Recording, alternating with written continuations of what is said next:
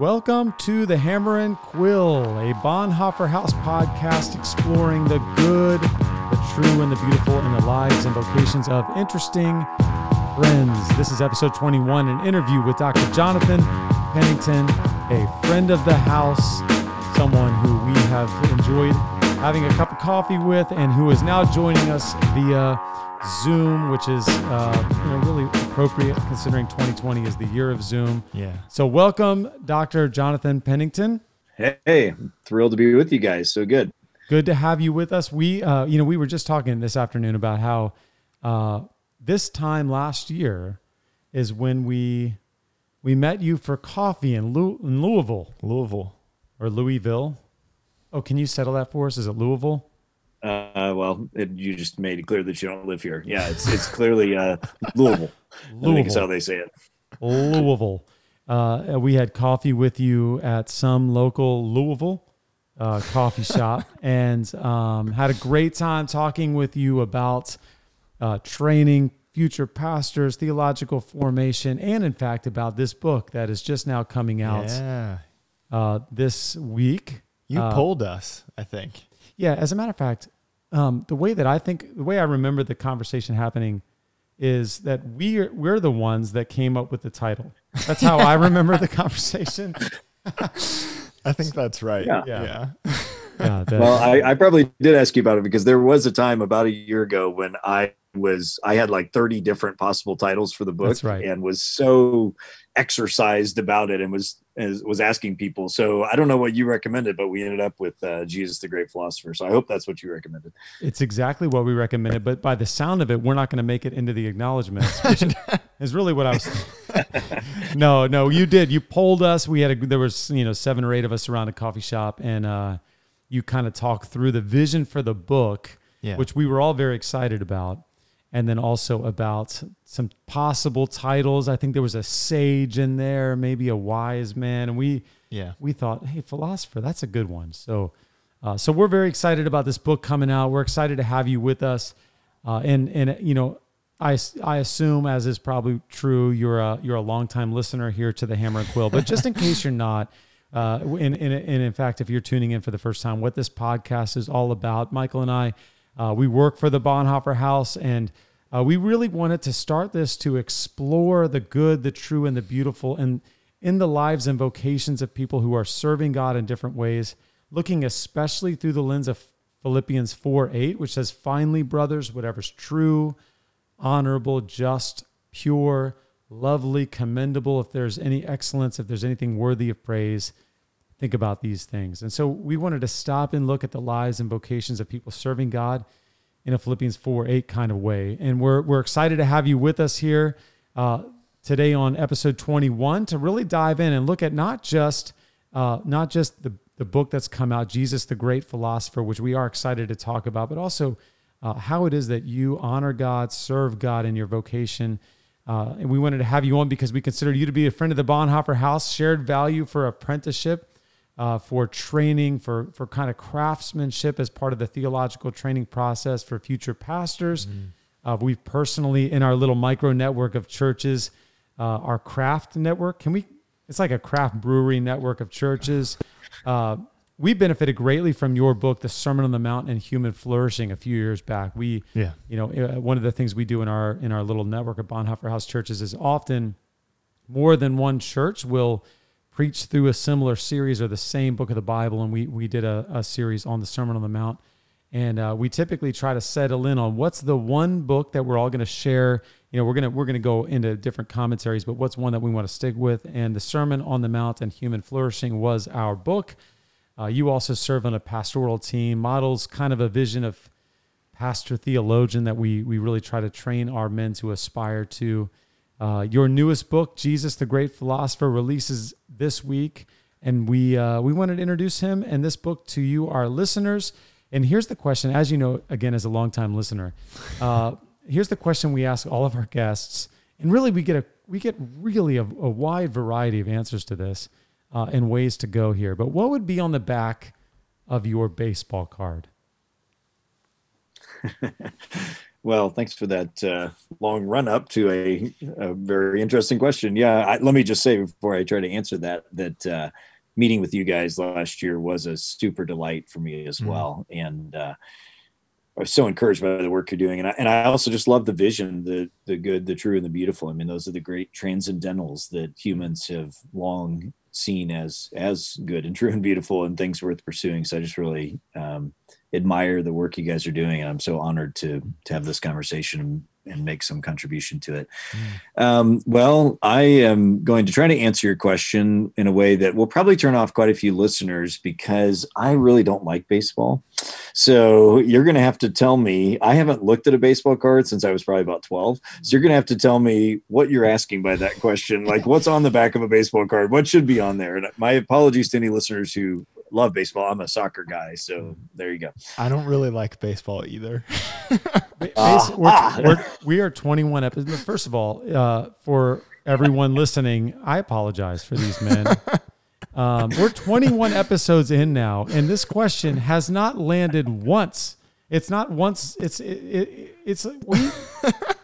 But you know what? Yeah, we and you haven't gotten a clue from that. I guess no. That was one of the things that we established in episode 20 is that one of my philosophies in life is if something doesn't work, just keep doing it. Eventually, it's bound to work, right? That's the definition of brilliance or genius or something like that. Yeah, I think. yeah. So really, what we're looking for, insanity. Okay, what we're looking for is just to introduce yourself. You know, typically on the back of a baseball card, you're going to see vital statistics, hometown, where you're from.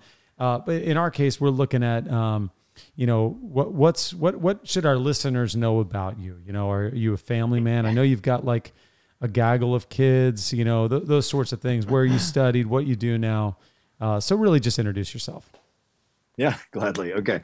Well, on the back of my soccer card, it would say, I don't think there are soccer cards. Maybe there are. Oh, sure there are. It would say that I just turned 50. So 2020 was supposed to be the year of sort of coming into my maturity. I turned 50 on March 8th, 2020. We had a huge celebration party where a lot of people, big disco party my wife and daughter put on, and then 5 days later the entire country basically shut down. So 2020 didn't turn out to be this great 50-year-old, but I was old.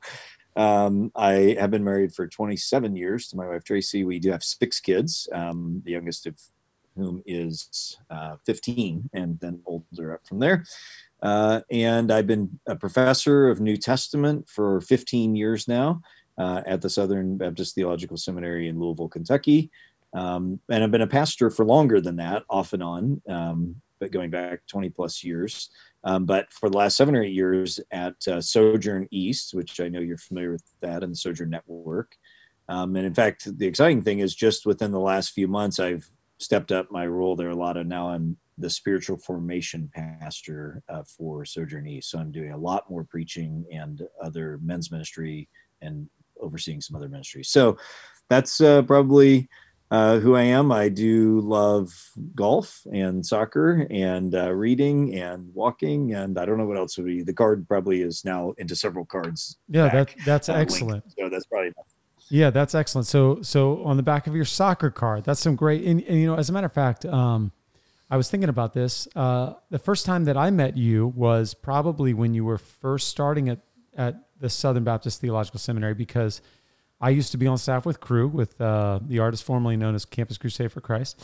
And you were our New Testament, that class I took for New Testament was one of the ones where there's like 200 staff people, but then there's sort of breakouts, and you've got the 10 or 12.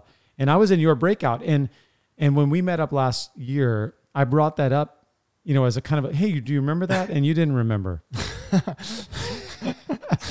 that's okay. But I remembered. So I've kind of kept up with you from a distance because that class was really formative for me and really kind of set a direction for me with theological formation and really thinking theologically about ministry, instead of it just being about get out there and do what works, really thinking about who God is and how that affects the way that we do ministry and how we do everything from prepare a sermon or a talk or a Bible study to even just, how to think about a staff person or a student. And so really appreciated that.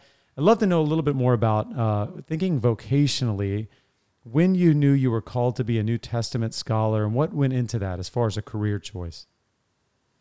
Yeah, that's a great question. I'd say the highest level answer to that is that I didn't and couldn't have planned out my life.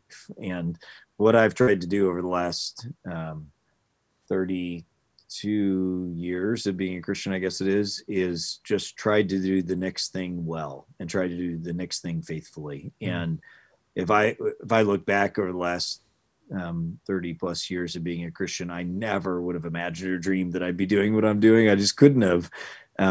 But there were stages in which the next step became clear. And for me, it was, I got saved through Crusade as a freshman at a university in Illinois near Chicago, and then was real involved in that. And then the next thing that became clear to me, because the guy who was discipling me, was that I should go to seminary because I wanted to learn more about the Bible and theology. So I started doing that. And then in the midst of that, the next thing was clear to me is that I should take this associate pastor role while I was doing that. So I did that.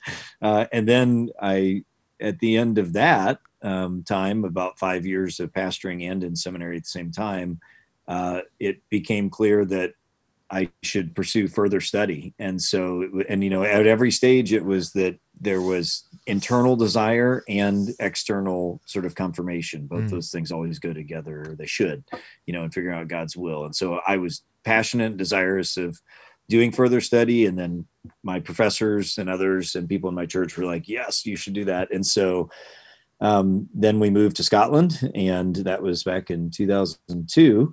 And I just did the next thing as well as I could and faithfully, and then God opened the door for me to land here at Southern as a professor. So again, I couldn't have planned it out, but it's been a beautiful and wonderful adventure of just seeing where God led me.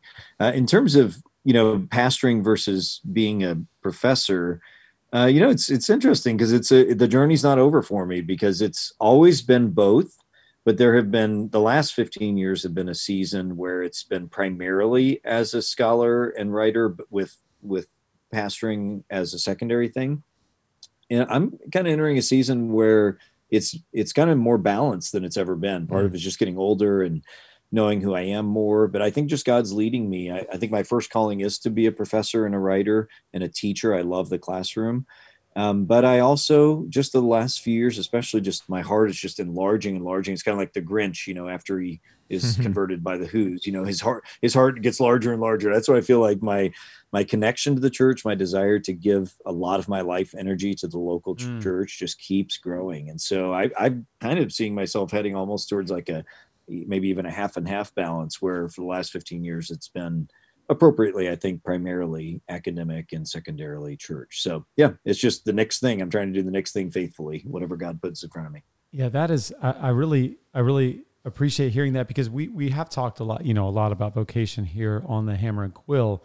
And in talking about that, we've talked some about the internal and external callings lining up. And I think back to the podcast we did with Shelby Abbott recently, where we talked a lot about that. Essentially, you really need someone to say, hey, you're good at this. Yeah. I never had a seminary professor tell me you'd make a great scholar. I was always waiting for it, but it was always like, are you sure about that? And maybe you should kind of go in this direction. But the idea of doing the next thing faithfully, taking one step at a time, we haven't really explored that. Yeah. And I think that's a really valuable way to think about how to be faithful to God's calling, rather than just think I'm going to get there no matter what. What does God have for me now, and do that faithfully. Yeah. Yeah. I'm curious, even if, ambition is, depending on the circle you're in, is sometimes a negative word versus a positive, but I've experienced ambition more in a negative sense. And I wonder if ambition is saying, I'm going to go get this thing at any cost. And, what we're looking for and talking more about is, hey, let's one step at a time see, What's God Yeah. asking of me? What are the people around me pointing me towards? And then I mean, just faithfully. I don't see ambition as a negative thing. Actually, I'd say I'm quite ambitious actually, Okay, yeah. and quite motivated to get stuff done and build things and pursue things. But I think the greatest prayer of the Bible, I think, for our daily lives is Jesus at the Garden of Gethsemane. I feel like this is the banner that can and should hang over all of our lives. Not my will, but thy will be done. Mm. And when that becomes the posture and the mark of our lives, there's such freedom there. I mean, that's what I found. So like that, like I have tons of desires. Like I want to write this book. I want to do this job. I want to do and I pursue them. I mean, I make it happen. But the reason I'm not anxious about it is that there's this foundational and umbrella reality of not my will, but thy will be done. Because I know that anything that I try to manipulate and pursue into happening by my own control and power is never really going to satisfy. And I'm probably just going to jack stuff up and screw things up and hurt people and myself. And so I pursue what I desire, but I hold on to everything loosely because I don't want my will, because my will is blind and foolish and incomplete. So that for me, that's really worked well for my adult life, is to try to keep in balance that ambition plus humility and submission. So yeah, ambition and submission. There you go. My next book. Boom. Right there. You heard it here first. Oh, that's great.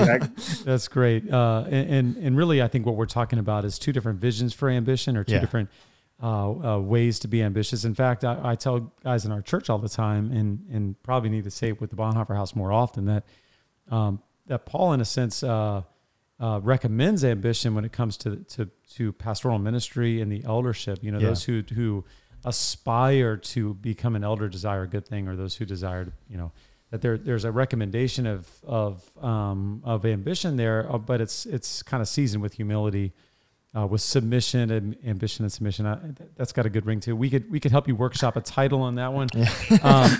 Moving on. So let's talk some about navigating your callings to the academy and the church. I'm interested by your seeming shift towards more of a 50-50. I'd love to know some practical ways you work that balance out. You kind of navigate your callings there. One thing, just by way of introduction, that I think, and you don't know that this has happened, and so let this be an encouragement to you. When we met with you last year, you shared a little bit of the behind the scenes of how the Sojourn network of, the particular small kind of network of Sojourn churches in Louisville, do some sermon planning together, and how you, as a kind of a biblical scholar in residence, or on the pastoral team, are helping shape some of the direction that the team goes in with preaching series. And so we took that idea and we were like, hey, we need to do that. And so not only are our churches now trying to link up their sermons and their series so that we can have some pulpit swapping and shared resourcing, but in this series we're in right now, which is in Isaiah, we brought Dr. Gary Yates. He's an Old Testament scholar who's done his work primarily in the prophets. He's local, and he's now teaching a class for us. And he came and gave us a day to sort of workshop it, tell us how he would outline it. Walk. We've got a 24-part sermon series that is due almost entirely to the fact that we listened to what you did and said, hey, I think we could recreate this. Let's do that. Let's do that. That seems better than me in my study alone with 4 commentaries and a Bible trying to work it out. And so I'd love to, some behind the scenes. What does it look like for you to navigate kind of a shared calling to both scholarship and the local church? That's so encouraging. Thanks for sharing that. Yeah, I think it's been one of the greatest things to be part of what we call here locally the collective. I know it sounds rather, if you're a Star Trek person, that's, to me, for my generation, sounds like the Borg. The Borg. But the collective, maybe that doesn't mean much. Resistance is futile. Exactly, right. Yeah, so the network is broader, Sojourn Network, and then the local, now 6 churches we call the collective, because we're independent, but we contribute together to a common cause. So that's really a great thing. And I do believe in that. And it's been a real joy and honor for me. We've been preaching through Matthew off and on for the last couple of years, and we'll continue we intersperse it with other series. And so for each of those chunks of Matthew, I put together kind of an outline of what the text to break out the text and then do some teaching on it for the collective pastors. It's so fun. And I don't know if you guys know this or I told you this, but I actually have a book on preaching coming out next spring, spring of 21 with Lexham Press. And there's a chapter in there. It's called Small Preaching. It's a real short book with a bunch of like tiny little chapters, 25 little chapters of things to think about to improve as a preacher. And one of them is on this idea of gathering together with other pastors. It can be regionally, but with Zoom and things like that, you could actually do it, across the whole country if you wanted, but designing sermon series together and sharing resources. And there's a little essay, I call it Band of Brothers Preaching, that we really kind of gathered, because together we're more than just what an individual can do. So that's the idea. So I'm encouraged you guys are doing that. That's so wonderful. I wish all churches would do that. I don't think pastors should be lone rangers, But how do I balance? I think your question was actually kind of how do I balance these two things? And not perfectly, I think would be the honest answer, but I have been gifted with a very high bandwidth. I mean, I can do a lot of things, and my personal calling and that I feel with that is that to whom much is given, much is required. So I try to, I have desires and I have a lot of bandwidth, but I also try to be faithful, recognizing that I have more energy and probably capabilities than some other people along those lines.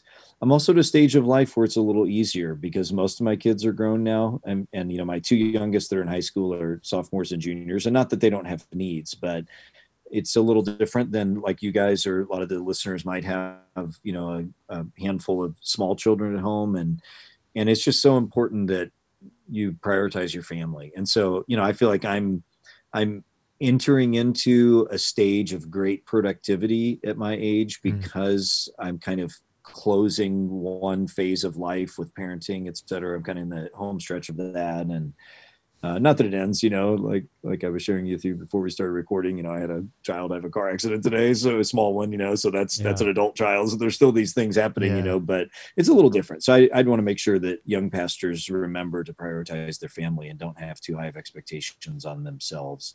Just do the next thing well. But for me, I am passionate about both. And so I try to maintain energies in both academic and church. And I think they feed each other. The reason I'm able to do what I'm able to do in church is because it's rooted in the life of the mind that I've given myself to. And I think I always feel like I'm just very privileged to be drawing from a very deep well. So when I go to write a sermon, it's not like I'm starting from scratch, right? I mean, I've been doing this a while and I know how to study and I've been reading stuff for a long time. And so I don't know, maybe that's not much of an answer, but I think this is kind of my calling to do both of these things. And so I'm just trying to be faithful with it. It's not everybody's calling. And so don't take somebody else's calling on to your life. Figure out what God's calling you to do and then do it well. That's excellent. That's excellent. And a couple of things that I hear in there that I want to highlight is, when you think about navigating your callings to scholarship in the church. And again, we want to, with the Bonhoeffer House, we're trying to train pastor theologians, but we don't necessarily mean people whose vocational callings are going to be to scholarship.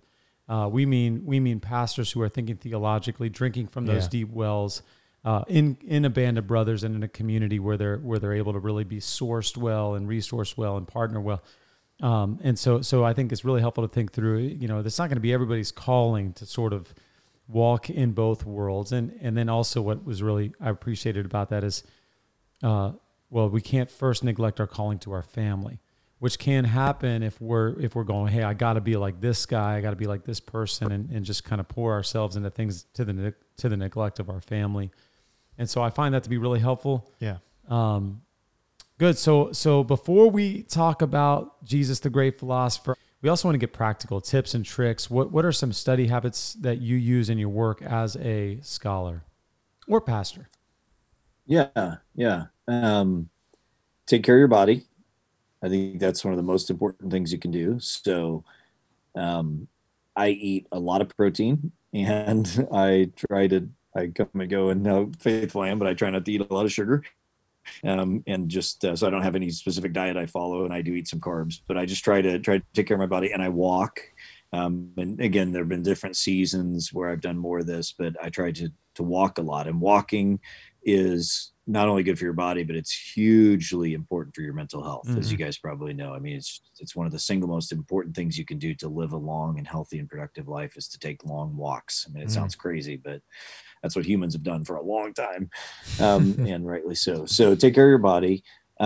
I listen to novels constantly. So I am a huge literature fan. And when I say literature sounds fancier than it is, I mean, I listen to all kinds. Like I'm listening to Fight Club right now. So it's obviously not high literature, but it's very intense. But I read a lot of science fiction, a lot of classic literature. I mean, I just constantly, and I do it through Audible so that when I'm in the car, I don't take in any news, because news will be the last thing that will make you happy ever in your life. News is a total waste of your time.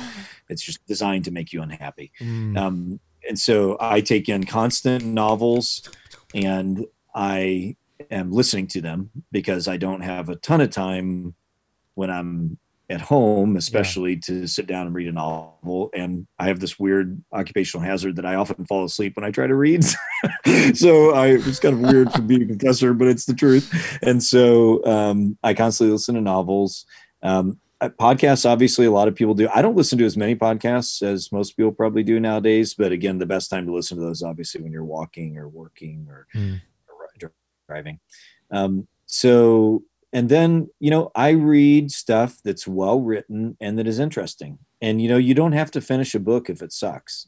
I mean, I think you should be free from that. It's nice to finish a book, but, not everything's equally well written and not everything's equally important. Yeah. And just because somebody else tells you a book is important doesn't mean it necessarily is. Maybe it doesn't hit you or help you in a certain way. So I just read widely and whatever I'm interested in. And the more, and if, I don't know if you guys have got a chance to read the Judas the Great Philosopher book, but I think it's the book that is the most me, because it's like all over the place in terms of my reading habits. I mean, there's everything from My Little Pony to Harari to Alain de Botton to biblical studies. I mean, it's all of, and that's just how I approach knowledge. I'm just voraciously interested in whatever is interesting to me. So I would say just be yourself. Don't feel like you have to read all these things that somebody tells you to do. Read voraciously and hungrily for the good, the true, and the beautiful. Really is what I try to do. Amen. So settle a debate for us. Oh no. Can you count listening to an Audible book as reading? Like yes. You say I read this book when you listened to the whole thing. Thank you. Yeah, you're probably snooty. It sounds like whoever's saying that's what my wife is. If I say, it wasn't you. That's right. No, it's. If I say I read this, you mean you listened to it? And I said, no, I read. I mean, you're taking in the words. Did your eyeballs see the words or not? That's what I want to know. Yes, I did a challenge. Was it last? It was 2019. I read 50 books in the year. But I listened to a bunch of them, and I had some purists telling me, you didn't read the book. Yeah, it was Jonathan. Yeah. Jonathan Bowell is listening, and you were wrong, bro. Here is the answer. Throughout most of human history and through most of the world today, no one owned a book or could read. Almost all literature, if you will, was taken in through the ear.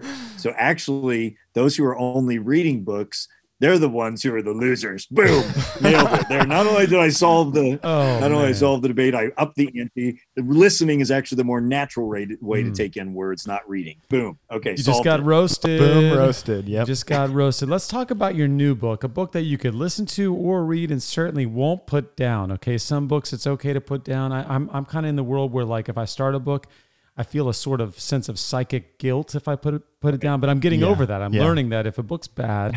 There's no I don't get it. Nobody gives me a prize for finishing it. Yeah. God, it's not like God is looking at me going, hey, I really expect you to finish this bad book. Yeah. I used to think that. I used to feel that. Even if I didn't think that. I feel that too. It's not true. I started this. I've got to finish it. It's not true, but I'll tell you one book you're going to finish is Jesus the Great Philosopher. Can you give us a basic overview? It obviously has My Little Pony in it, but I think it's got more than that in it. Can you talk a little bit about what is this book and why you wrote it? Well, thank you. That's very kind. When you write a book, especially me, I'm a slow writer. I wrote this book over the course of a couple of years. And so, I tried different kind of elevator speeches on trying to describe what the book's about. And I have a number of them, but I think probably the simplest one is that the idea of this book is that in our Christian faith, we understand that it's a religion. We understand that it's dealing with the relationship between God and humanity. And we might call that the vertical realities of our lives, that there is a relationship between God and humanity that goes both ways. And that's important. And the Bible speaks to that. But there's also the horizontal reality of our human lives. Like, how do you really live well? How do you be happy? How do you handle emotions? How do you think about relationships and vocation and vacation and all these kind of things? And sometimes in our Christian faith, we do a good job with that. Sometimes we don't. But I think a lot of times we don't realize that Christianity is speaking about those issues just as much as it's speaking about the vertical issues. That is that the Bible is a philosophy. It's providing a philosophy of life that is just as sophisticated and nuanced and thoughtful as any other philosophy of life that's out there. CrossFit or Oprah Winfrey or Jordan Peterson or anything out there, because everybody's offering. Nick Offerman, I talk in the book about, Ron Swanson, Yes. basically Nick Offerman, he wrote a book called Paddle Your Own Canoe. And it's basically have lots of sex, eat lots of pork, and be your own man, so everybody's offering a philosophy. And my point is that we've often forgotten or not realized that throughout the church's history, the Bible and Christianity and the Christian faith was understood not just as a religion, but as a philosophy of whole life. And that's what I'm trying to kind of explore in this book and show that that's true biblically, show that's true in the church's history, and then kind of explore what that looks like in a few different areas. Again, relationships, emotions, and happiness. That's fascinating, and a great recommendation for the book. And it actually puts to words some things that I've been thinking about pastorally a lot lately, because I find in my congregation and just with kind of the average Joe that your kind of diagnostic right there about thinking about the scriptures and our relationship with God and Christianity as primarily just a vertical kind of concept. It really, in a simple way, how can I get right with God? And maybe a more crude way, how can I make sure that I don't go to hell and just have a passport to heaven?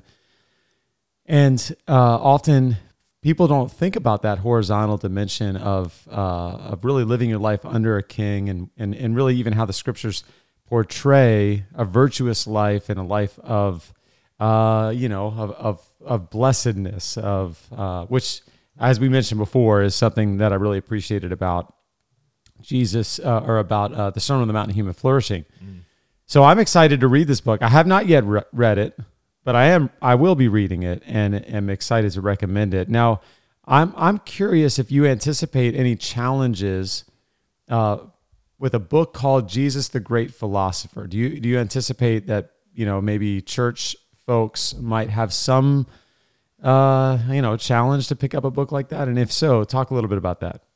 Yeah, and I've often told people, we not only did I write this book and think about it for several years, but I also spent a long time just pounding my head against the wall on the title. And we had some fun and long-winded conversations between the publisher and myself about the title, because I realized philosopher doesn't sound on the one hand, it doesn't maybe sound very interesting. And the other side, for some people, it might sound scary. They might just think of Colossians 2:8-9, don't be captive, by deceptive philosophy or something like that. Yeah. But I start the book by talking about how from the earliest days of the church, people like Justin Martyr and in the art of the early church, everybody talked about Jesus as a philosopher. This is not something that is like some new, just kind of cool sounding thing to do. This is a major image of Jesus that we've lost actually in the modern period. And so I show that and talk about why we've lost it. And it's really an attempt to kind of recapture a word, an idea, of philosophy and philosopher that has kind of fallen on hard times. I describe in the book that when I took like philosophy 101 in college, I don't know what if you took a class like that, but I went to a state university, and it was some crazy old guy who just like wrote a bunch of German words on the board, and had chalk all over his pants, and he would just stand and stare at the wall and say, "When we leave the room, do chairs exist?" And that was my whole sort of experience of philosophy. It was very impractical, very esoteric, and kind of weird and anti-Christian. So I realized there's this sort of maybe built-in hesitancy about philosophy. But what I'm trying to show in this book is that this is an idea and a conceptualization that was from the very earliest days of the church, a really important aspect of what it means to be a Christian. And I show that it's in the Bible too. It's not even just early Christianity, that this is how the Bible presents itself as a philosophy of life. So yeah, of course, I anticipate maybe there'll be some people that aren't interested or pushing back. But I think if you read it right from the beginning, I think people will see that it's I hopefully written in an engaging way, and I hope persuasive of the benefit of rediscovering this image. Good, yeah.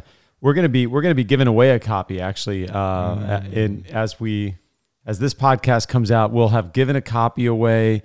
I plan to as I'm reading it, to be to my dozens of followers out there, promoting it. And one of the things that I find really interesting about this conversation is when you were saying that Jesus and the Bible offers a philosophy of life that rivals and even in a sense transcends those offered by my thought was you were going to say Aristotle or Plato, but you said Oprah Winfrey and Nick Offerman. And so I think in some ways that CrossFit, that's right. Yeah, I wasn't going to talk about that one because you do it.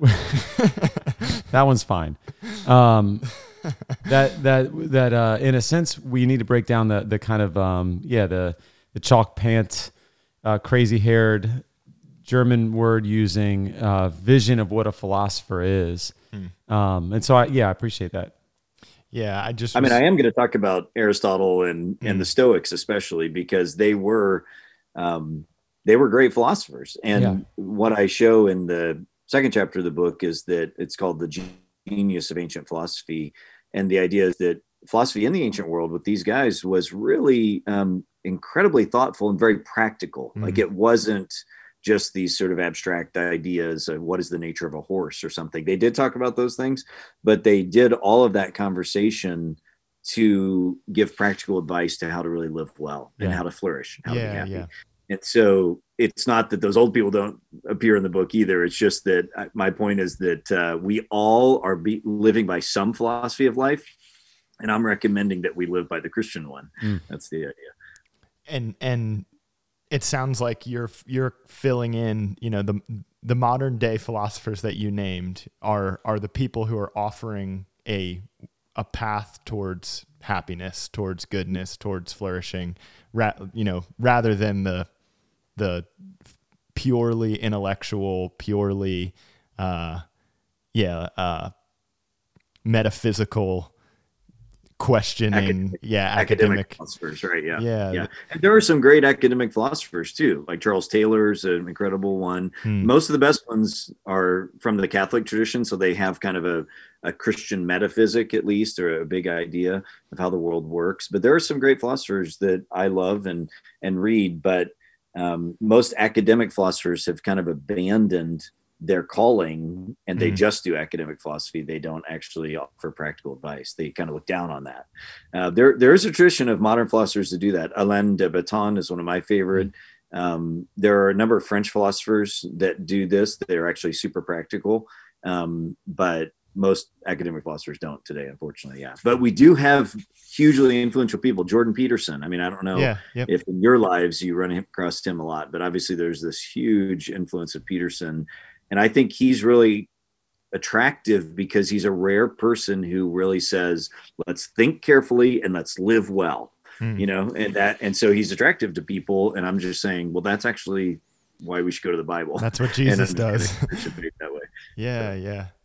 And so you mentioned the Colossians text. Would you make the case, or maybe you do make the case in the book, that the Colossians text is saying, don't be taken captive by empty, deceitful philosophies, as opposed to the good, true, full, real philosophy of Jesus, the Messiah?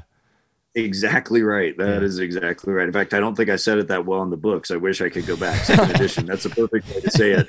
Is that the very fact that it's critiquing other philosophies is part of the sort of vision of the faith, that it's the true philosophy.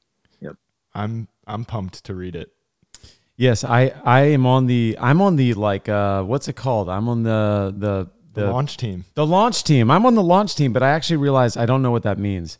I probably have missed some emails. I'm probably supposed to be reading the book all along. That's what it means, but that's okay. Here's one of the lessons today is don't put me on a launch team. You're not a good launch team member. I'm not a good launch team member, but I'm going to read it and I'm excited about it. Yeah. And I also anticipate that there might be some barriers for readers at first, in part because, I didn't grow up. I actually grew up Roman Catholic. Grew up Roman Catholic, and coming into the kind of evangelical world was a bit of a shock to me. It was a bit strange, and one of the things that it was actually somewhat compelling to me. Is the idea that Jesus is no mere philosopher. He's the Lord. He's not here to tell you how to live. He's here to save your soul. And there was something compelling about that because I hadn't heard a lot of that. I hadn't heard a lot of what has Jesus done to make that vertical element, to make a way for me to have peace with God. But I often look around and I'm like, but we don't have to get rid of the other part, right?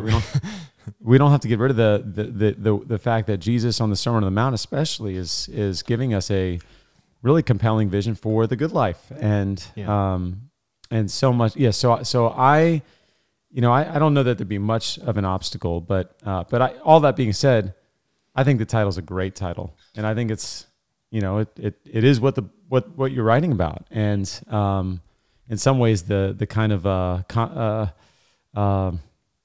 the challenge of the title, I hope, will draw our listeners into reading it. And yeah, if I can just say that's a really important observation.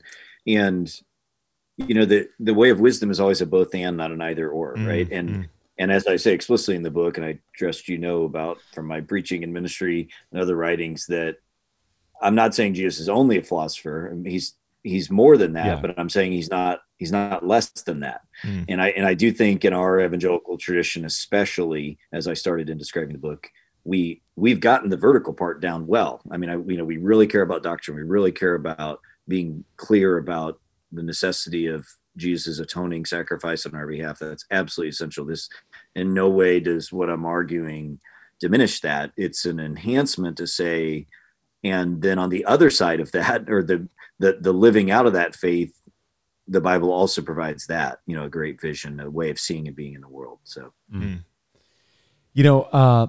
we had Dr. Matthew Bates on, and to talk about his work, really talking about the kingship of Jesus and how that affects really what the gospel is, what at least the original authors in the scriptures and the early disciples thought of when they thought of gospel, a kind of fullness to that involves allegiance to a king. And reading his work and really being challenged by some of what he's talking about has, in a sense, I think helped me in reading the New Testament have a richer understanding of Jesus as the Messiah King, not just as Jesus as the substitutionary sacrifice, which might have been my default, in the last season of life.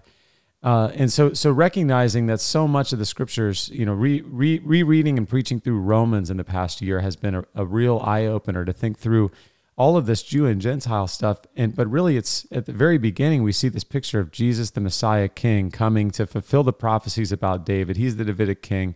And then what are the implications for all people, Jew and Gentile? And then seeing kingship throughout has been really a helpful hermeneutical tool, and so my question to you is, how might seeing Jesus as the great philosopher help not just with reading maybe the Sermon on the Mount and understanding how to live, but also as we read the entirety of the New Testament? Yeah. Yeah, I mean, you're just pitching me softballs here. Thank you. Yeah, because the idea is, I mentioned this a little bit in the Sermon on the Mount book, but it comes up here a little bit too.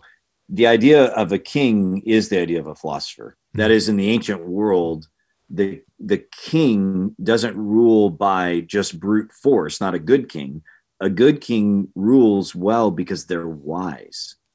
And the idea of wisdom is what a philosopher is. So if you look at Plato's Republic, you look at Aristotle's Nicomachean Ethics and his politics and other discussions in the ancient philosophical world of how do you structure society, and there are differences of opinion, believe me, between Aristotle and Plato and others, and I can't claim to be a super expert on all that, but what's key to them is that the leaders must be wise, whether it's the king himself needs to be wise or whether he needs to appoint philosophers. I mean, you always have to remember Alexander the Great's teacher was Aristotle. Yeah.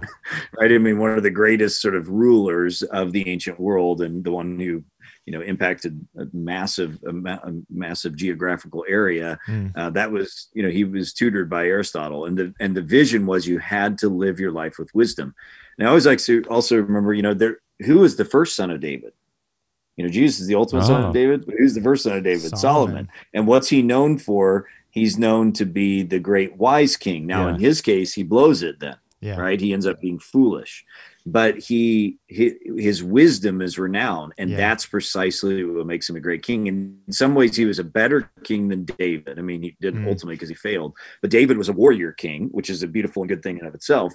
But Solomon is what you needed to establish and maintain an ongoing kingdom that had been won through blood, and it's wisdom that does it. So the idea of Jesus as king and the idea of Jesus as philosopher, they're really two sides of one coin, and that's how they go together. Love it. Yeah, Solomon brings all this flourishing and riches and just wealth, prosperity, beauty. I mean, the descriptions of the temple, it's lavish, amazing, and then there's this hope. He's gonna be the one. He's gonna be the wise Davidic king. We're gonna flourish. The kingdom's here, and then it doesn't happen. Well, and even thinking about Solomon as the wise king that the nations then come to, and really are like, well, what do you have? I want to have what you have. I want this vision of flourishing. I want to have a relationship with the Creator God that you have. That happened, but just for a second. Yeah. Yep. And the idea of Jesus as the great wise king, who offers that for all. Oh, I love it. Yeah.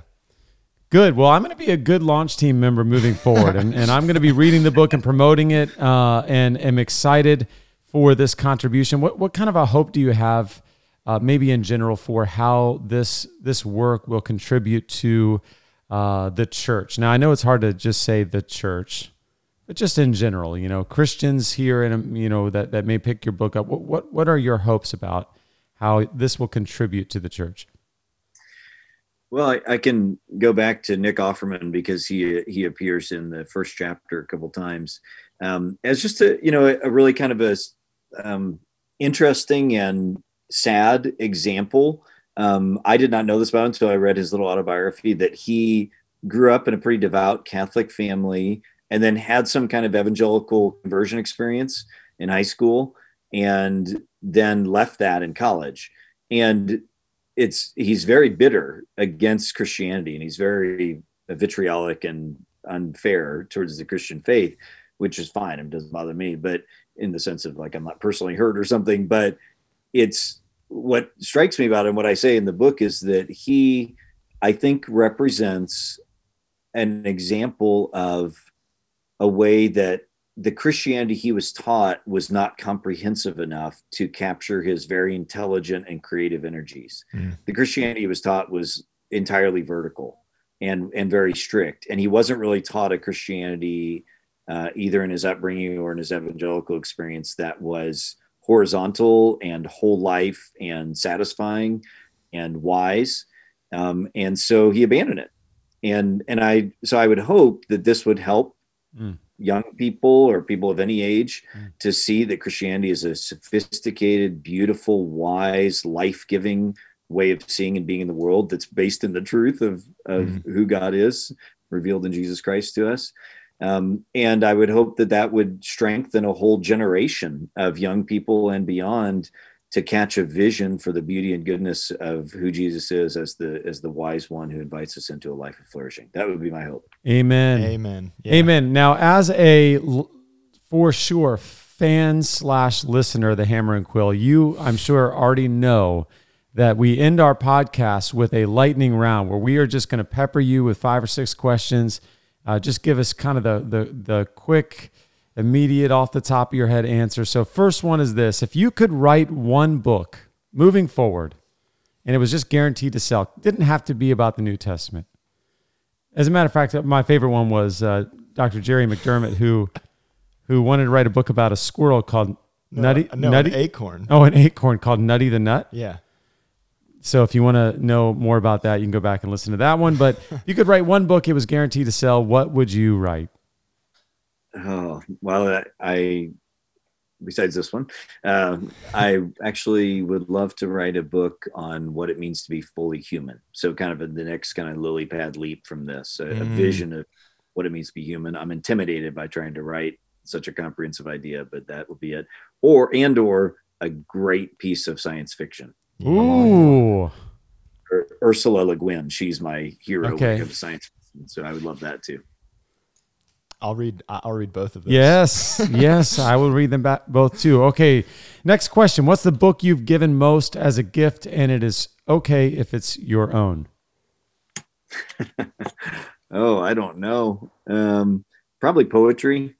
I'm a big, especially Billy Collins. He's a real accessible poet. He was poet laureate a couple times.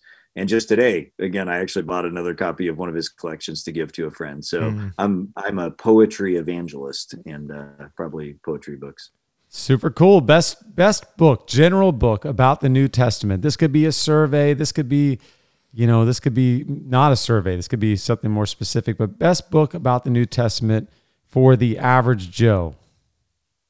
Yeah, that is so hard. I have no idea what to say to that. That's fine. I do think N.T. Wright has written some great books that are just super enjoyable to read and always eye-opening. So lots of his more popular level ones, not like the Jesus and the Victory kind of realm, but like the Surprised by Hope, those kind of books I think are often quite good. Excellent. I'm gonna jump to what's something under $100 that every pastor should own. A great set of walking shoes, because the key to mental and physical health, I think, is to try to walk at least an hour every day. Wow, that's really good. I don't do that. So many people have answered similarly. Under $100, you're not getting the Yeezys. You're not, yeah. But you can get some nice New Balances, some Nikes. Excellent. What's the worst advice you regularly hear given to young pastors? Preach long sermons. Preaching like really heavy doctrinal sermons is the way forward. Well, that's a nice idea. What you need to do is be doctrinally thick and wise, but then preach engaging, accessible sermons. Great advice. Yes. Yours, not your advice is great. I've preached some long, boring. Anyway, we're moving on. How do you get unstuck on a project? Take a walk. Take a walk with those $100 walking shoes. That's right. Exactly. Walk. And in fact, I don't have very nice walking shoes. So if you guys want to send me some, I would receive that. But walking and talking, especially with friends, about, just talking through ideas. And, that's when the juices get flowing for me. Walking and talking. What size do you wear? 9.5. 9.5. Last question. Final question. Listeners. Someone send this man some shoes. Last question. What advice do you have for an aspiring New Testament scholar? Be a well-rounded person. Don't just study the New Testament. Read fiction, read poetry, preach and teach a lot. Just read widely and be an alive soul. And then when you give your intellectual energy to the field of the New Testament, that's great, but that should be just part of who you are, not all of who you are. So good. So good. So good to have you joining us via Zoom. Listeners, pick up a copy of Jesus, the Great Philosopher. I recommend it. I'm on the launch team, so I can recommend it. Sounds amazing. Looking forward to reading it and to your next projects. Can't wait to read the science fiction book. Yeah. It's guaranteed to sell 2 guys. copies. Thank you to Dr. Jonathan Pennington for joining us via Zoom from Louisville. Thank you, listeners, for tuning in to the Hammer and Quill, episode 21, an interview with Jonathan Pennington. Please subscribe, review us on iTunes, review us on Spotify, Amazon. Throw some 5-star reviews our way. Until next time, peace. Peace.